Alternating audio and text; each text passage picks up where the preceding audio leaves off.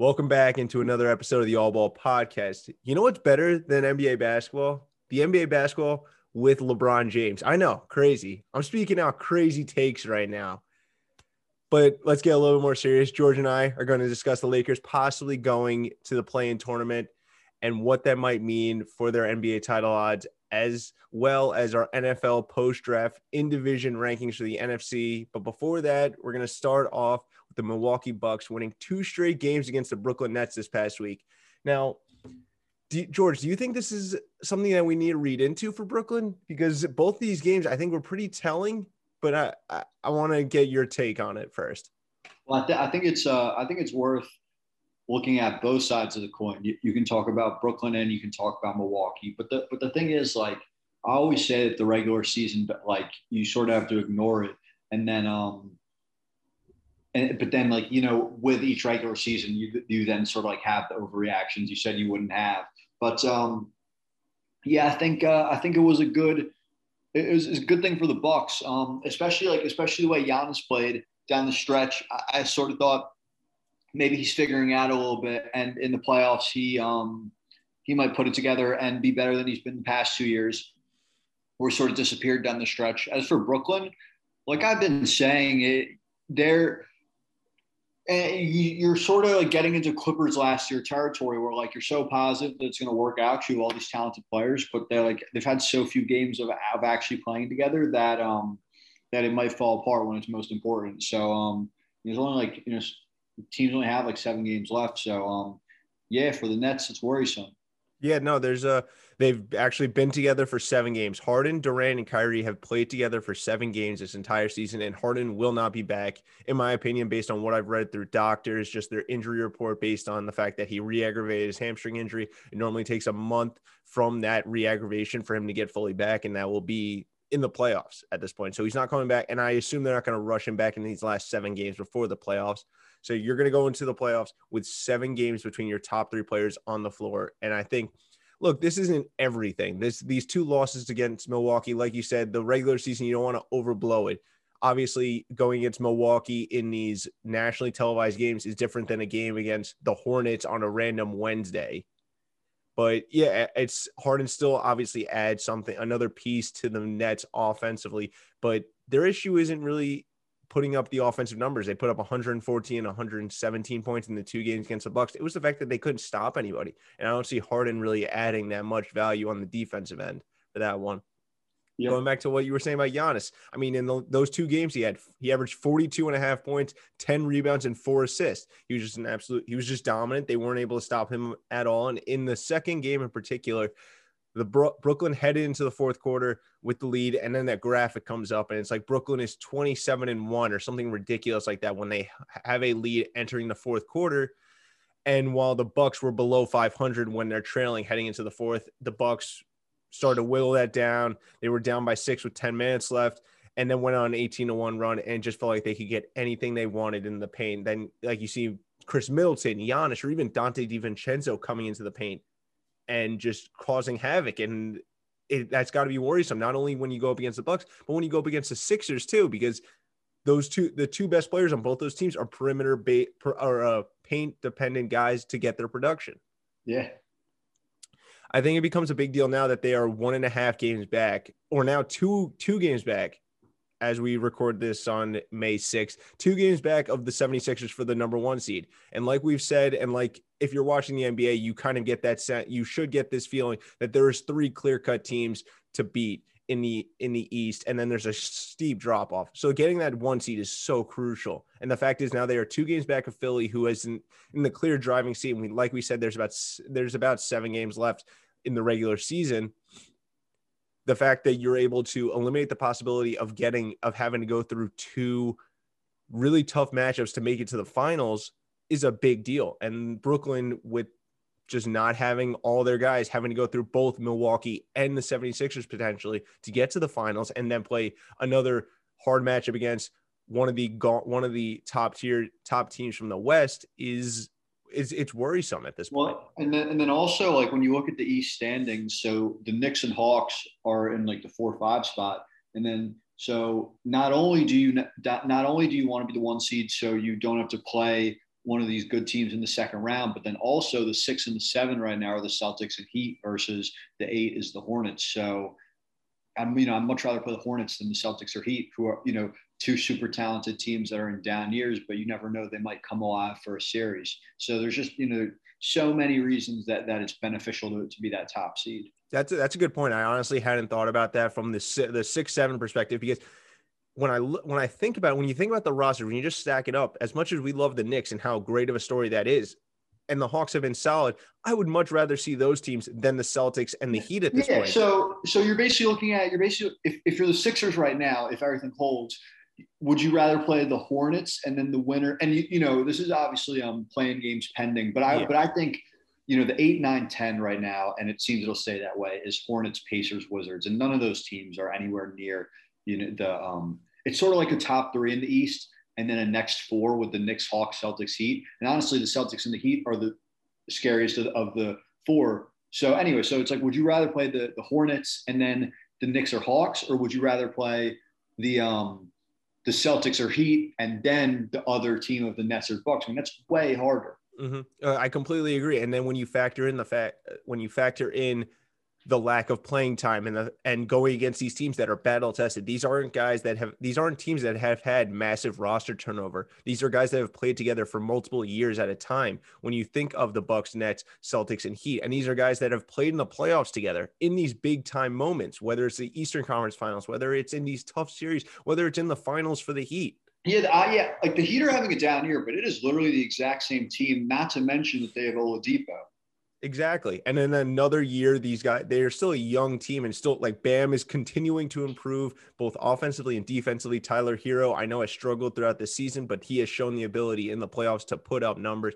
Duncan Robinson, same thing. Jimmy Butler I still think is still coming into his own when it becomes just asserting himself on the offensive end in these big time moments. And I still think that he has the ability to do so. And I don't think that's really I don't think anybody's knocking him and saying that he can, but just, that's not something that you really want to see. A team with continuity, a team that knows what they want to do when the crunch time moments come to that point. And Brooklyn hasn't been able to really figure that out, because like when I watched that Bucks game, when it got tight at the end, there were times where I was like, why isn't Kyrie getting the ball? Why isn't Durant getting the ball? Why is it this random guy's taking this jumper on the wing and he airballs it? That's really a point where I saw it. Kyrie passes it off to, I don't even know who this guy was. I forget what his name was, but he takes the ball off the left wing, drives to the short porch area, and tries to force up a shot there and airballs it. And then the Bucks go down the court and Giannis gets an and one. But honestly, it's not like the Bucks haven't had that problem too, or you watch the Bucks down the stretch and you're like, why are DiVincenzo and Connaughton taking all the shots? So I think that sort of goes both ways for both teams. But with the Nets, it's going to be interesting because it's almost going to be like a hot hand or like a taking turns situation. And obviously, there's like 3 great guys to take turns with, but it might be a little like what's the word? Like, it won't be like smooth. It'll be a little like pieced together. Exactly. Well, that's where it's like these reps in the regular season would have been so crucial to that, because it's worked when they've had 2 on the, I mean, I forget what the record is with all 3 on the court, but I think it's easier to do that 2-man game when you have Durant and Harden, Durant and Kyrie and Harden, than having the 3. I think that's another element that isn't really talked about, because I think it's just easier to play off the 2-man game than trying to incorporate all 3 of these ball dominant guys that are trying to put up numbers. Yeah, you're going to have people that are like overqualified to stand in the corner, like whether it's Durant or Kyrie or Harden, one of them is going to be sort of out of the play every time. That is the great thing about this team, though, is that all 3 of these guys can stretch the floor. Yeah. When you think about it, when I was watching the Bucks Brooklyn game, the second one, it's just the fact that they have to manufacture so many of these touches for Giannis around the rim and around like the mid-range area it's really tough to try, in my opinion, or it seems so much easier. And it is so much easier for Brooklyn when you compare him to Durant, because they're both that big guy. They're both talented scorers, but Durant's just in another stratosphere because he can just take it out from 30 feet and just drill it in your face. And the fact that you don't need to really scheme that up for him, it's just give him the ball, let him do some work. And yeah, Giannis can just bowl his head down and just wreck you at the rim. But we'll see how far that takes him. It hasn't taken him to the finals yet. And yeah, it usually doesn't work, when the games tighten up. So speaking of the Bucks, are we being too dismissive of Milwaukee because of the past couple of years? I kind of think so. I think the addition of Drew Holiday, especially when you're talking about matching up versus Brooklyn, is a little bit undersold, I think, on his impact for this team and how it changes what they've been in the past couple of years. I actually think it's like adequately sold, because I think, and I've said this before, you sort of have the same problem where like Holiday, Giannis, and Middleton are all amazing players, but if it's like late in the fourth quarter and you need someone like ISO and get their own shot, it's still like kind of Middleton by default. Holiday, I'd still probably take Middleton over Holiday to do that, even though it's close. So now you have three guys, none of whom can create as well as any of the three guys on the Nets. And ultimately, that's what it's going to boil down for to me. Like I look back to there was a game earlier in the season when the Nets first got Harden, and it was Bucks Nets, and it was just a difference of like, that was a game where the Bucks were going to Connaughton and DiVincenzo down the stretch, whereas the Nets are just give it to anybody and let them do something. So no, I think, but for me with the Bucks, admittedly, I'm going to keep selling them short until one day they just prove me wrong, and I'm going to be like, oh, okay, look at that. I probably won't like predict it before it happens. Mm-hmm. I agree that Middleton, if I had to stack up those three guys, that would be the guy in the crunch time. If you need a jumper, if you want to create if you want to create like a jump shot, if you don't want to kind of take your chances at something around the rim, I'm going Middleton over Drew at that point. I think Drew's impact on the defensive end and just playmaking ability and not putting all that on Middleton throughout the entire game is something that might be more undersold than the idea that in the crunch time, he will be the guy that takes that load off of him in that aspect. And then also, I mean, he didn't play a lot I saw in the fourth quarter, but PJ Tucker, I think his ability to be the small ball five for them allows to counter what Brooklyn likes to do with Blake Griffin or Jeff Green at the five. And instead of having Brook Lopez out there just getting switched on every play, because that's a big thing that I've seen Brooklyn do throughout the season.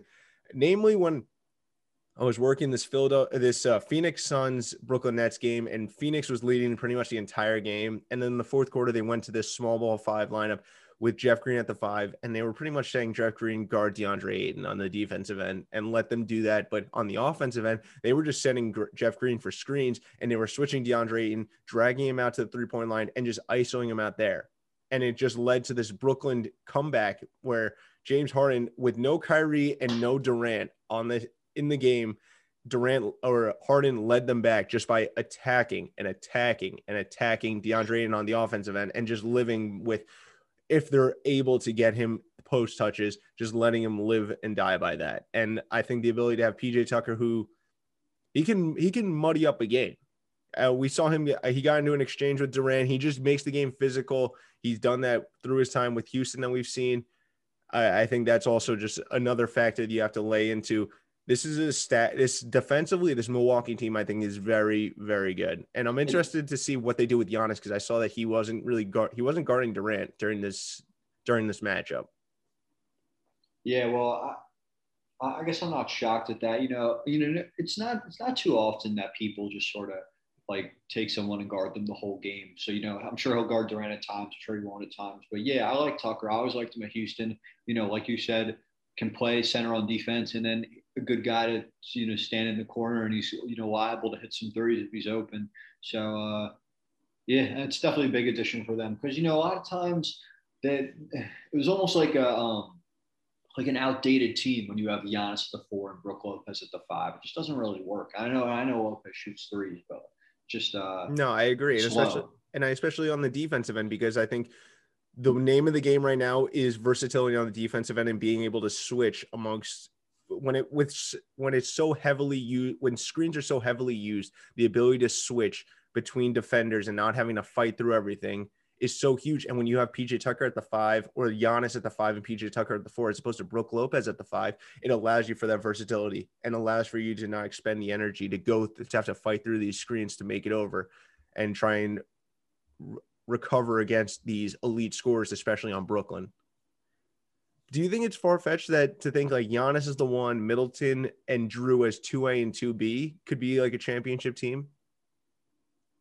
No, definitely not. It just, it depends on the season. And, we could maybe I'll use this opportunity to transition us to talking about the Lakers a bit, because I'm looking at the Lakers struggle, and then I'm looking at the Nets not have a lot of time together. Same can be said for the Clippers, even though it is their second season. And I'm just sort of looking around, and I'm like, who is the best? Who's the best team in the league? It's not as clear as it might appear when you just look at like, oh, this team has LeBron and AD, and this team has the big three in Brooklyn. So yeah, ultimately someone has to win the finals, and it could be them. If things shake the right way, if the Nets sort of implode and then you beat the Sixers, which is fully possible. I think the Bucks are like about as good as the Sixers. So yeah, I think it's fully possible. Do I think it's like probable? No, I wouldn't bet on it, but yeah, I think this core could definitely win a title.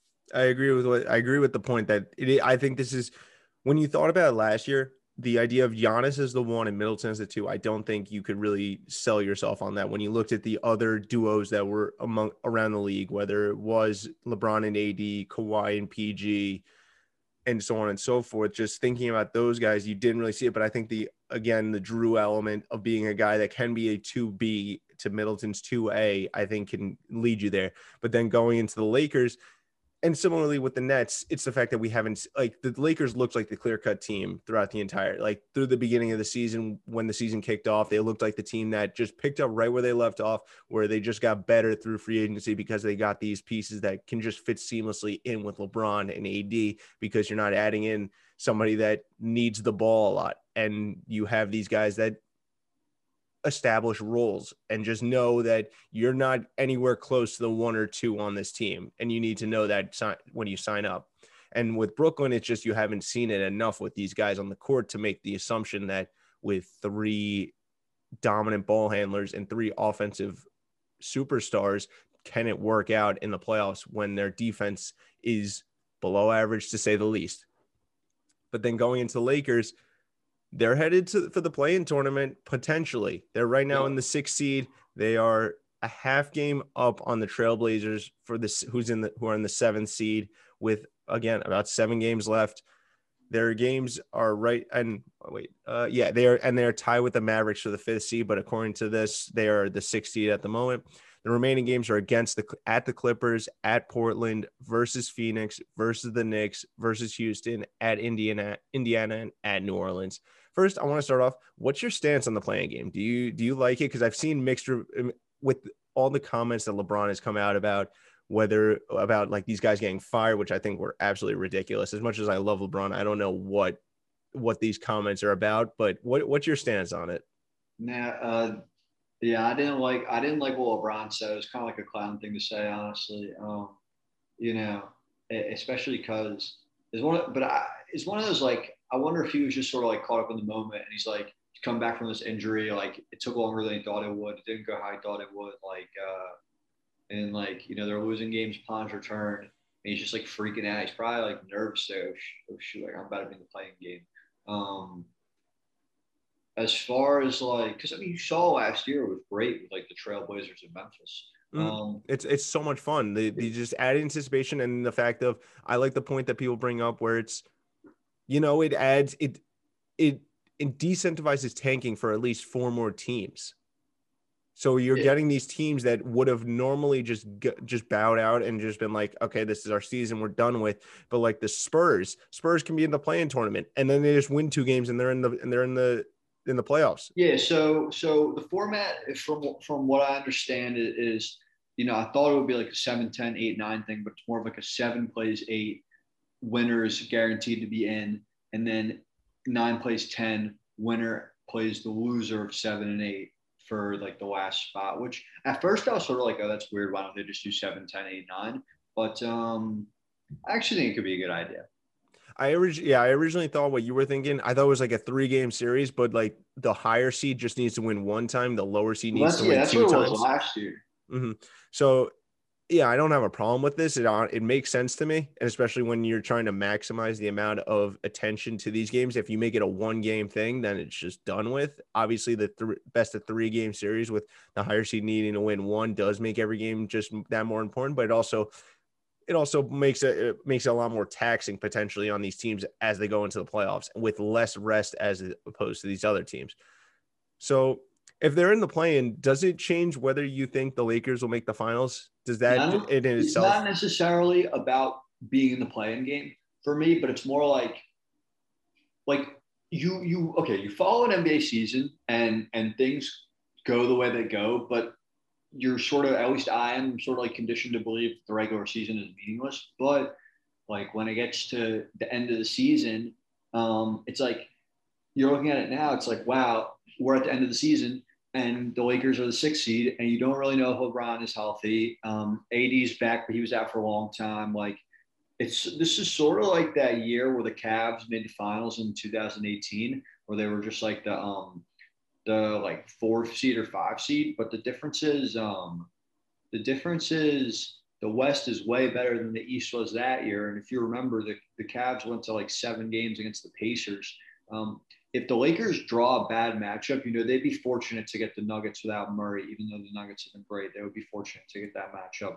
But if you draw the Suns or the Clippers, yeah, they might go home in round one and, sort of chalk it up to like a bad season, injuries and stuff like that. Because, yeah, the season's coming to a close and they're clearly not like anywhere close to their peak. So when I was going through it, I was thinking about what would be the better scenario for the Lakers. Would they not sure what would be better, going to the play-in, winning and going up against Utah or Phoenix, or getting the 16, getting the time off and playing the Clippers, or what would be the Nuggets at this point? On one hand, you get the easier matchup with Phoenix and Utah, probably, as opposed to when I was doing this, it was the Clippers. And then last night, the Nuggets won and they took over the 3 seed from the Clippers. It's right now tied. They're both 4 games out from the top Yeah, well, seed. it's true. Those two are tied. 1 and 2 could flip, and then 5 through 7 could flip. So it's certainly like super up in the air. So, like, would you rather have I guess you played the The matchup. Nuggets. You want the Nuggets without Murray. No, I no, know they've been good in the but regular season. but like say it's the Clippers instead. The Clippers are the 3 seed, and you can then the Lakers are either the 6 seed and they're playing the Clippers, or they're the 7 seed and they're in the playing tournament and they're playing the Jazz and the Suns. So they either get the rest time to get ready for the Clippers, which is, in my opinion, would be the harder matchup of the two, or you play the playing tournament and they're going to end up winning this. You're not losing 2 straight games with LeBron and AD when it's just balls to the walls, playoff time basketball. And then you get the easier matchup against the Jazz and the Suns, but you also get less rest time, less preparation time. It's sort of, honestly, like, only thing I'm thinking of is how can I avoid the Clippers for as long as possible? So like if the Clippers are the 3, then like maybe I get in as like the 8 and play like the Jazz, and then I play the winner of like Nuggets Mavericks in the second round. Mm-hmm. Or if yeah, I think the Clippers are the one team you don't want. I think they're the best team in the West, honestly. At I least think as it I think stands right. especially I'm not going to say they're the best team in the West yet, but I do think that they cause the most problems, especially because, last year we were talking about the lack of continuity, but this year they have that right now. They have They these sort guys. of have that because every time you look, Kawhi's not playing. That's true. That's true. But like when you carried over from last year, yes, they added in a couple of new pieces, but again, like the Lakers, it's not these big name pieces that are demanding that they change how they run their offense. Really, it's like Serge Ibaka, it's Luke Kennard, it's these guys that are secondary pieces that can fit in. So I think the carryover makes up for that. Where maybe just if you go season by season, they're not playing as much as you would like together, but But just over the maybe span of the 2 years. maybe the Lakers. Maybe it would be good for the Lakers to have the playing game to sort of like give them a chance to rather than do like the typical LeBron, like you toss game one. You sort of like get that playoff feel going like in the playing game. Sort of like get yourselves ready to roll, and then you go take on the Jazz. They wouldn't have a problem with. The Suns would be an interesting series. That's what I think. I think it'd be interesting. I still think they would have really. I think be like a 4-2 series win, maybe 4-1. I don't know. Because I think we mentioned it when we were talking a couple weeks ago about the NBA. I just don't know how they match up against LeBron. You can throw Jay Crowder, you can throw Cam Johnson, you can throw Torrey Craig, but I still don't see what you do. And then you play 80 at the small ball five. He can handle DeAndre Ayton, and on the offensive line, and Anthony Davis can drag him out to the 3-point line, and then you open up the lane for LeBron to take advantage of Jay Crowder and all those guys. Yeah, So that's my issue with them. Maybe I don't necessarily like think LeBron is that guy right now. Dude, all these teams have a guy who can do as much as LeBron can do like right now. That's sort of what I think. Like I think like right now, injury accounted for, like Doncic is better than LeBron. I'm not saying that Doncic is a better player, but like right now, he kind of is. What? My guy. I get he's in out for a while. I get it. I'm not ready to do that. I'm not ready to say that. I still think there's. I still don't even know if I can name a few people that I would take over LeBron at the moment. Yeah, I would take like 5 to 10 guys. Just like right now, it's not about like 2019 or 2020, 2018. Just like right now, injury accounted for. The fact that like he came back and had to sit out again. I think that's just more wear and tear. I think they just they're not worried about making the playoffs. They're worried about just making sure that the wear and tear on him is just making sure that it doesn't accumulate, because these random games, they're still going to make the playoffs. They know that they just want to worry about him being healthy, and him just getting back up to speed with the game is more important than just forcing another, like a third straight game, in my opinion. I'm still not ready to say that especially when you look at the Jazz and the Suns, they have guys that can match what LeBron brings to this team. But I do think it is interesting to see that they haven't been playing a lot of games. So it is a big factor. We can talk about Brooklyn having that issue. They've had it throughout the entire season. But then as the season changes and as health develops, the Lakers have had that same issue where LeBron and AD have not been on the court together forever. Like we've seen in the past 2 to 3 games. But besides that, they haven't been on the court since probably January or February. And that's a long time in the NBA, especially with a condensed season where games are just at a higher frequency. But we will see. Season is coming into the final stages of it. And, playoff basketball is right around the corner. We're a week from tomorrow is the play-in tournament. And we'll see what happens there, whether the Lakers end up making the playoffs. I mean, they'll make the playoffs. Whether they make the play-in tournament. That can't be possible a week from tomorrow. When I had looked last time, NBA play-in. Because all these teams have like 7 games left to play. When I looked last time, it was the 14th, unless I'm mixing it up with something. Well, I know games are like postponed. Okay, wait, no, I think it's the 18th. That would make a little more sense. Yeah. Okay, my bad. Play-in tournament starts the 18th, so we are 12 days away from today. Huh. That does make a lot more sense. When I looked at how many games the Lakers have left, and they've got 7 games left, it didn't make sense to do it 7 over 7. So heading over to the NFL, last time we hosted the pod, we had just gotten done with the first round of the NFL draft. We went through and gave our grades out for that. Now we're going to give out our power rankings for each division, not like ranking each division amongst the NFC, but like go to the NFC North and rank all 4 teams for that. And then go to the NFC South, rank all 4 teams for that, as we see it now, just right after the draft.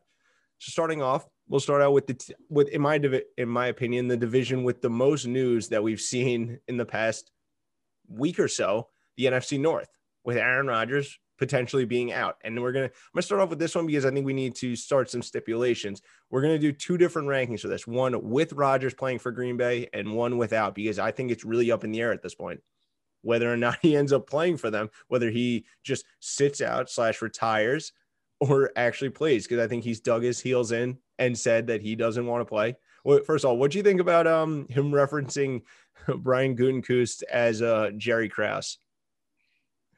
Funny. I think honestly, like, when did Aaron Rodgers become like a tabloid guy? That's sort of been my takeaway from the past couple of weeks. Like, is it when he was dating like the actress whose name I don't remember, or like Danica Patrick, or like because 5 years ago you never like heard about Aaron Rodgers, and now it's like if you think back, it's like remember it came out that like his brother hated him and like he doesn't talk to his family, and then like he's dating these celebrities, and now he's like talking about Jeopardy, and now he's like he sort of became like a like I said like a tabloid guy. I don't know when that happened, and like I guess that goes to say that it's a bit like over dramatic for me. He seems to be a guy that does it, that used to do it passive aggressively, where he'd say like some things like in press conferences, but it was never like this straightforward. And now it's, I mean, these are all reports. This isn't straight from his mouth, but like you hear things. These are reputable reporters. This is Adam Schefter. This is Ian Rappaport. These are guys that aren't just like doing this for clicks or whatever. These are guys that are actually reporting news and have genuine sources.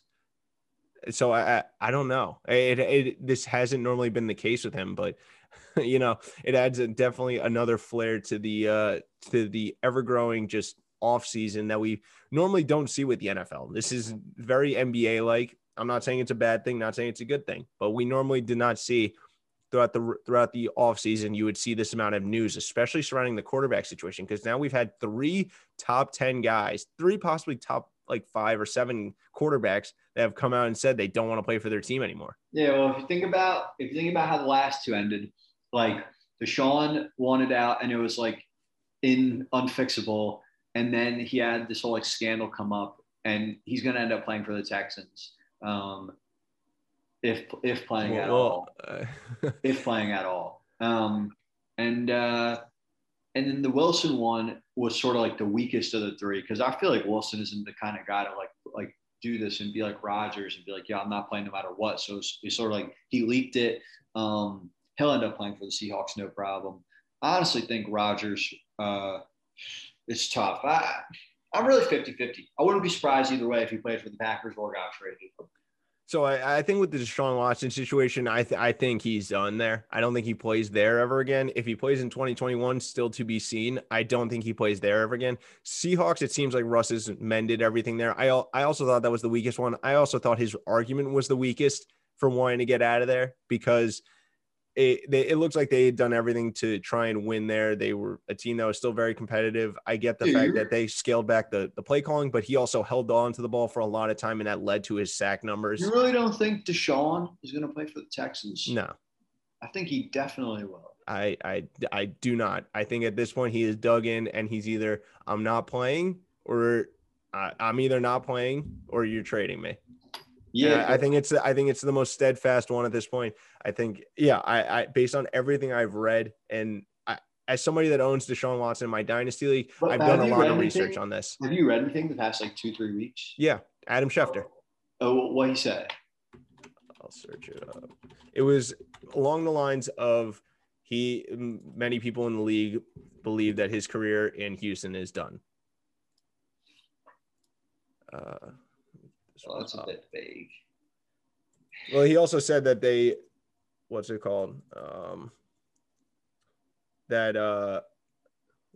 that people think he's like he might not play this season.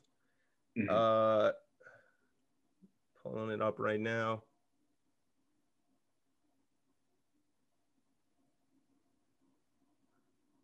This was on the news that they had taken Davis Mills with like the 67th pick. Nope. They could say it's the best player on their board or whatever, but the fact of the matter is there are people in league circles who believe Deshaun Watson will not play the season. There are some who believe his career in Houston is over, and the Texans know they face a tremendous amount of quarterback uncertainty, which is why they use the 3rd round pick on Davis Mills. So it's not a foregone conclusion. I think all signs just point to that at this point. Yeah. And especially given the fact that given the negative PR that's about it, this whole new regime, I think that would like to start over. And I, again, think he's just so dug in on this that it's just not going to end up. I don't think he takes another snap. I don't think he's going to just bow out and be like, now I'm going to take snaps for them heading into the season after how he feels about what the organization has done for, or what the owner, I guess in particular, has wronged him with. But let's head over to the rankings. We'll see how all that settles out, and we will continue to discuss it as it continues to progress with both Rodgers and Deshaun Watson, because it seems like Russell Wilson of those three is the most that's safely going to be playing for his team in 2021. Starting with the NFC North, I'm going to start with Rodgers playing for Green Bay, and that starts off with Green Bay at the 1 spot, Minnesota, who I think will be vastly improved this upcoming season, at the 2 spot. I really liked what they did with the draft, addressing the offensive line with Christian Darrisaw, as well as trading down and accumulating more picks with that. I like the Kellen Mond picked in the 3rd round as quarterback insurance. Then Chicago at the 3 spot, and Detroit, who will probably be with Houston as the worst team in the NFL in the 2021 season, in the 4 spot. Yeah, I had the same. I actually think Detroit could end up being kind of decent, but and surprise people. And when I say kind of decent, I mean 7 wins or something like that. Whoa. But 7-10. First of all, yeah, how weird? exactly. How weird does that sound? I know, crazy, crazy. All the stuff that you knew is gone. Yeah, I think they could end up being decent, but not enough for me to rank it any differently. And then if Rodgers were to leave, I would put them right to the bottom like that. So that's what I mean. I think Detroit could be all right. Like if a Packers with no Rodgers, I think would be worse than the Lions. So I think decent for Detroit would honestly be like 4-13, 5-12, in my opinion. I think this is a 2-15 team at the moment, maybe 3-14. And I'm doing this math in my head. I know it's not like hard math, but like just adjusting to all these all these difference in like records, because first year that we're doing this. But without Rodgers, I have the NFC North going as Minnesota at 1, Chicago at 2, Green Bay at 3. I still don't think they're as bad as Detroit. I think all around the roster is still very good. This is still a really good offensive line. They have Aaron Jones. They have Devontae Adams on offense. Robert Tonyan, who's a very solid tight end. I don't think Jordan Love will be absolutely garbage. He might not be good enough to like be an upper echelon or even average quarterback, but I still think the rest of the roster is so much better than Detroit's, and the continuity, just coach coming over, working with Jordan Love over the past year or so, and the fact that they've had a bunch of these guys on the roster for a while, and Detroit's had a major overhaul. I still think Detroit would be the fourth best team in this division. Now, heading over the NFC South, the Tampa Bay Buccaneers, I have as the 1. They return everybody. This is the team that won the Super Bowl. I think it's pretty clear cut there. Atlanta, I have the 2 spot.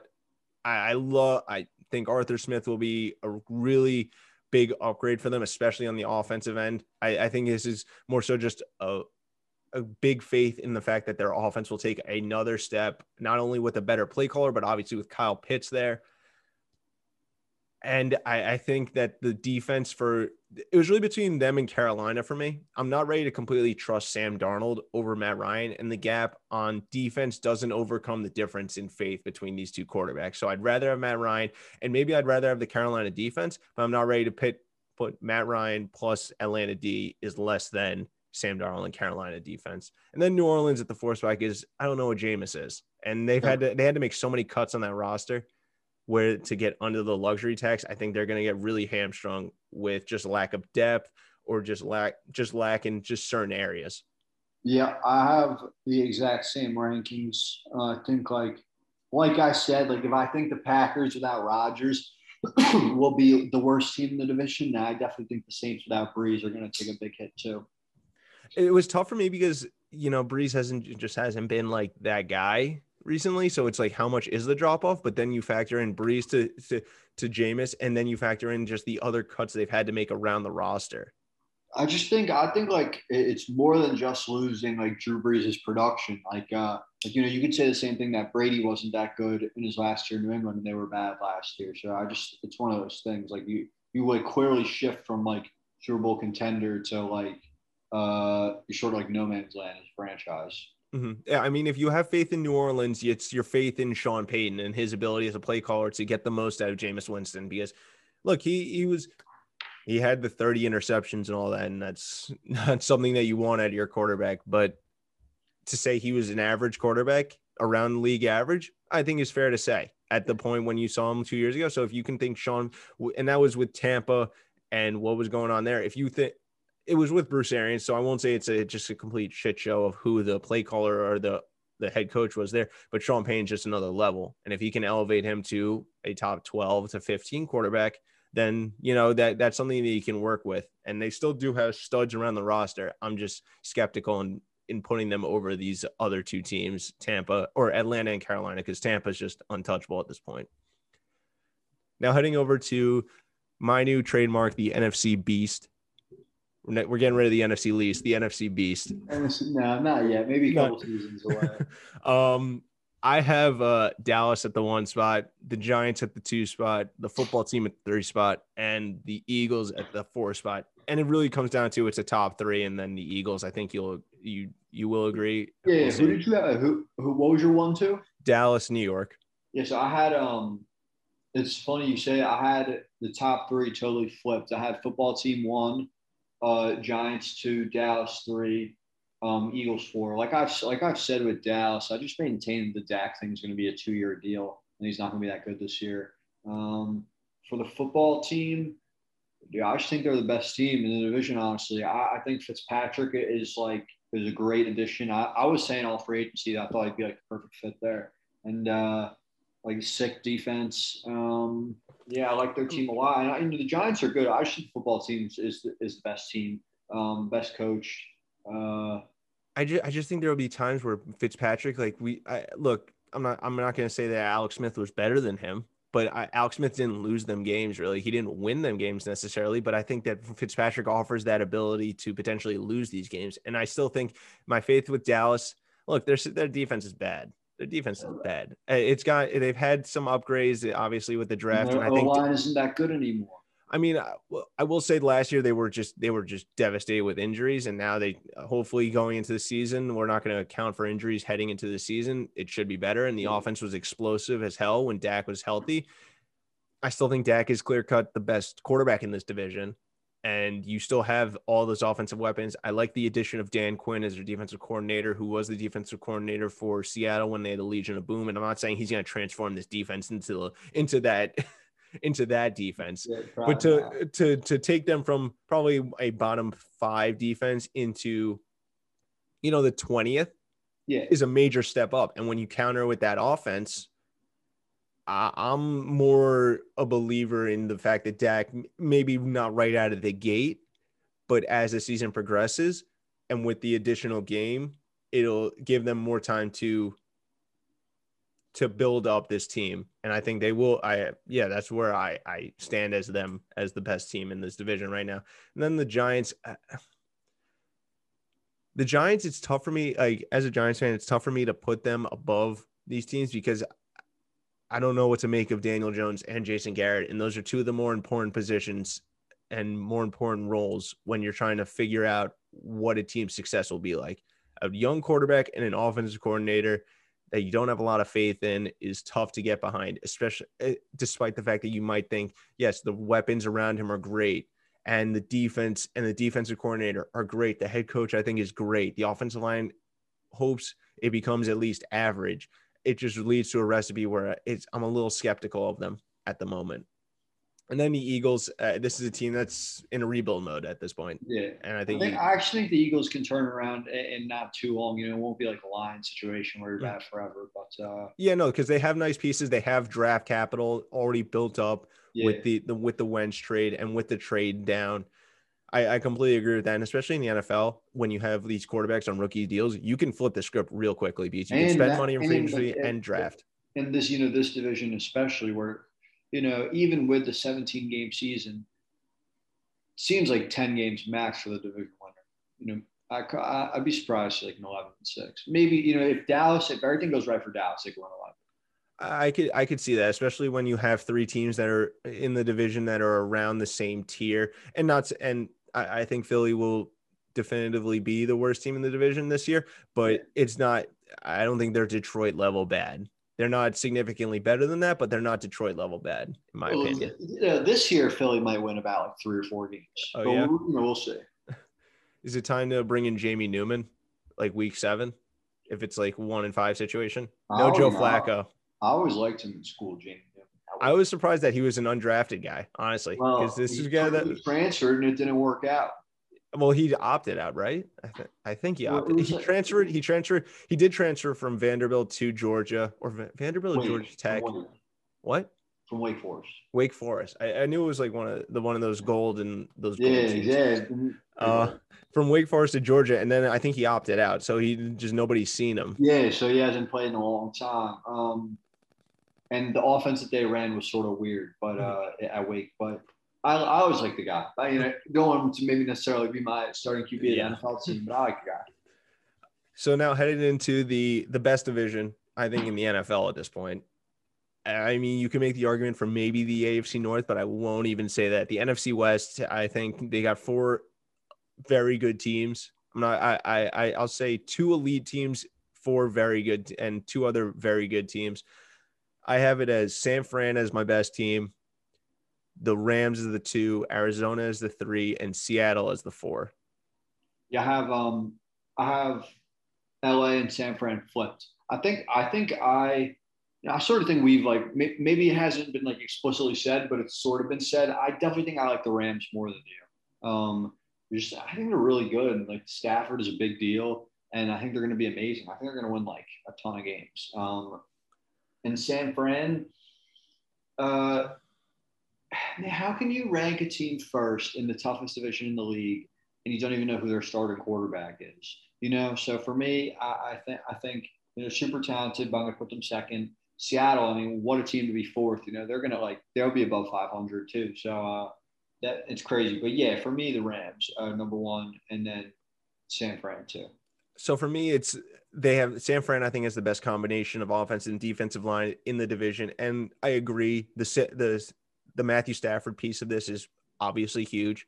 And you don't know who San Fran's going into week 1 with at their starting quarterback spot. But Kyle Shanahan, I'm just taking him over everybody else in the whole conference when it comes to. McVay is a great coach too. He is, but I'm still taking Kyle Shanahan over him. And then when you factor in Stafford's Jimmy, and the Rams secondary is probably better than San Fran's, but the Rams have also lost some key pieces. They lost John Johnson and lost Troy Hill, and these don't seem like big name guys. But John Johnson, I thought, was one of the best. He's good. But yeah, one of the best safeties, I think, and one of the best signings in free agency this past year. And when I read up on what the ex-defensive coordinator, who is now the Chargers coach, who isn't with the Rams anymore, for one of the elite for the number 1 defense last year, when he talks about what John Johnson meant to that team, it speaks volumes to what they're now missing out on. He said he was like the quarterback for that defense, and that's a huge part that you're going to miss out on. And I think the losses that the 49ers had, I think, were a lot less impactful. I thought last year, when I looked at the roster for the Rams, I think it was a lot better than top to bottom, when you just don't even I'm not going to factor in the quarterback value of it. When you isolate every other position for this, I think the Rams as a whole got worse. So that's where it makes me a little bit worrisome. And San Fran, I think, stayed around the same. Yeah, they lost Richard Sherman. They lost a couple of other pieces, but I don't think it's as massive as the Rams. And then for Seattle, I hated their draft. Secondary's weak. Their pass rush is minimal. This is Russ just putting on his shoulders, and I think it's clear cut that the only reason they would finish 3rd is because Arizona has Cliff Kingsbury, and jury's still out if that guy is a good or even serviceable coach at this point. That's fair. Because they have a roster that should be better. The reason that you put Arizona above them is just because, they've done a better job drafting. They got J.J. Watt. Their defense should be at least average, and their offense should be above average. So, all things considered, they should probably win 10, 11 games. That's the power of the rookie quarterback contract, because now they're able to get I mean, AJ Green isn't something to gloat at, but AJ Green for 1 year, $6 million, JJ Watt, his $15 million a year deal. You get all these different guys. They were able to address the offensive line more so. And they have a stronger offensive line, in my opinion, than Seattle. And they get Rondale Moore in the draft, who I liked a lot better than Seattle for some reason. They have no picks in the first 2 rounds. And then their 3rd round pick, I think their first pick was in the 3rd round. They take a wide receiver. And so you just signed Tyler Lockett to a new deal. You have DK Metcalf. Why are you addressing the wide receiver position at this point? You paid Chris Carson as well. These are all weapons that you can use. You don't need to get a 3rd wide receiver, in my opinion. Yeah. I'd rather address the corner situation. They just lost their number 1 corner in free agency to the Jags, and they still really didn't really address it because they didn't have the draft picks to have. They don't really have the cap space to address to get these big name guys. And in a division with three other good to really good quarterbacks. And in San Fran's case, they have the best play caller in the conference, in my opinion. Like the thing about the Seahawks is if you replaced Russ with like an average QB, it would be terrible. Yeah. Their roster is just like not great to look at. It's sort of like remnants from the Super Bowl teams, but like, 8 years down the road, like it's pretty bad. Yeah, no, you got KJ Wright and Bobby Wagner, who were part of those teams, and they're on the defensive side. You got him. Honestly, he might be the only guy from those Super Bowl teams that's still on the offensive side of the ball at this point. But it's like they're trying to relive that at this point. Is there any chance Lockett was there? I don't think so. I think you're thinking of Baldwin, maybe. Well, but isn't Baldwin gone by now? Yeah, he is. Yeah. But we will maybe see. A lineman that we're not thinking of, like an offensive lineman or something. But I can't even. I don't think so. Yeah, me neither. Personally. But that's going to do it for us today. We'll be back next week, maybe previewing what we see with the NBA playoff matchups, with another week in the books as we head into the play-in tournament, and we'll see how this NFL news develops. But thank you for tuning in. Yep. Thank you guys. AFC next week.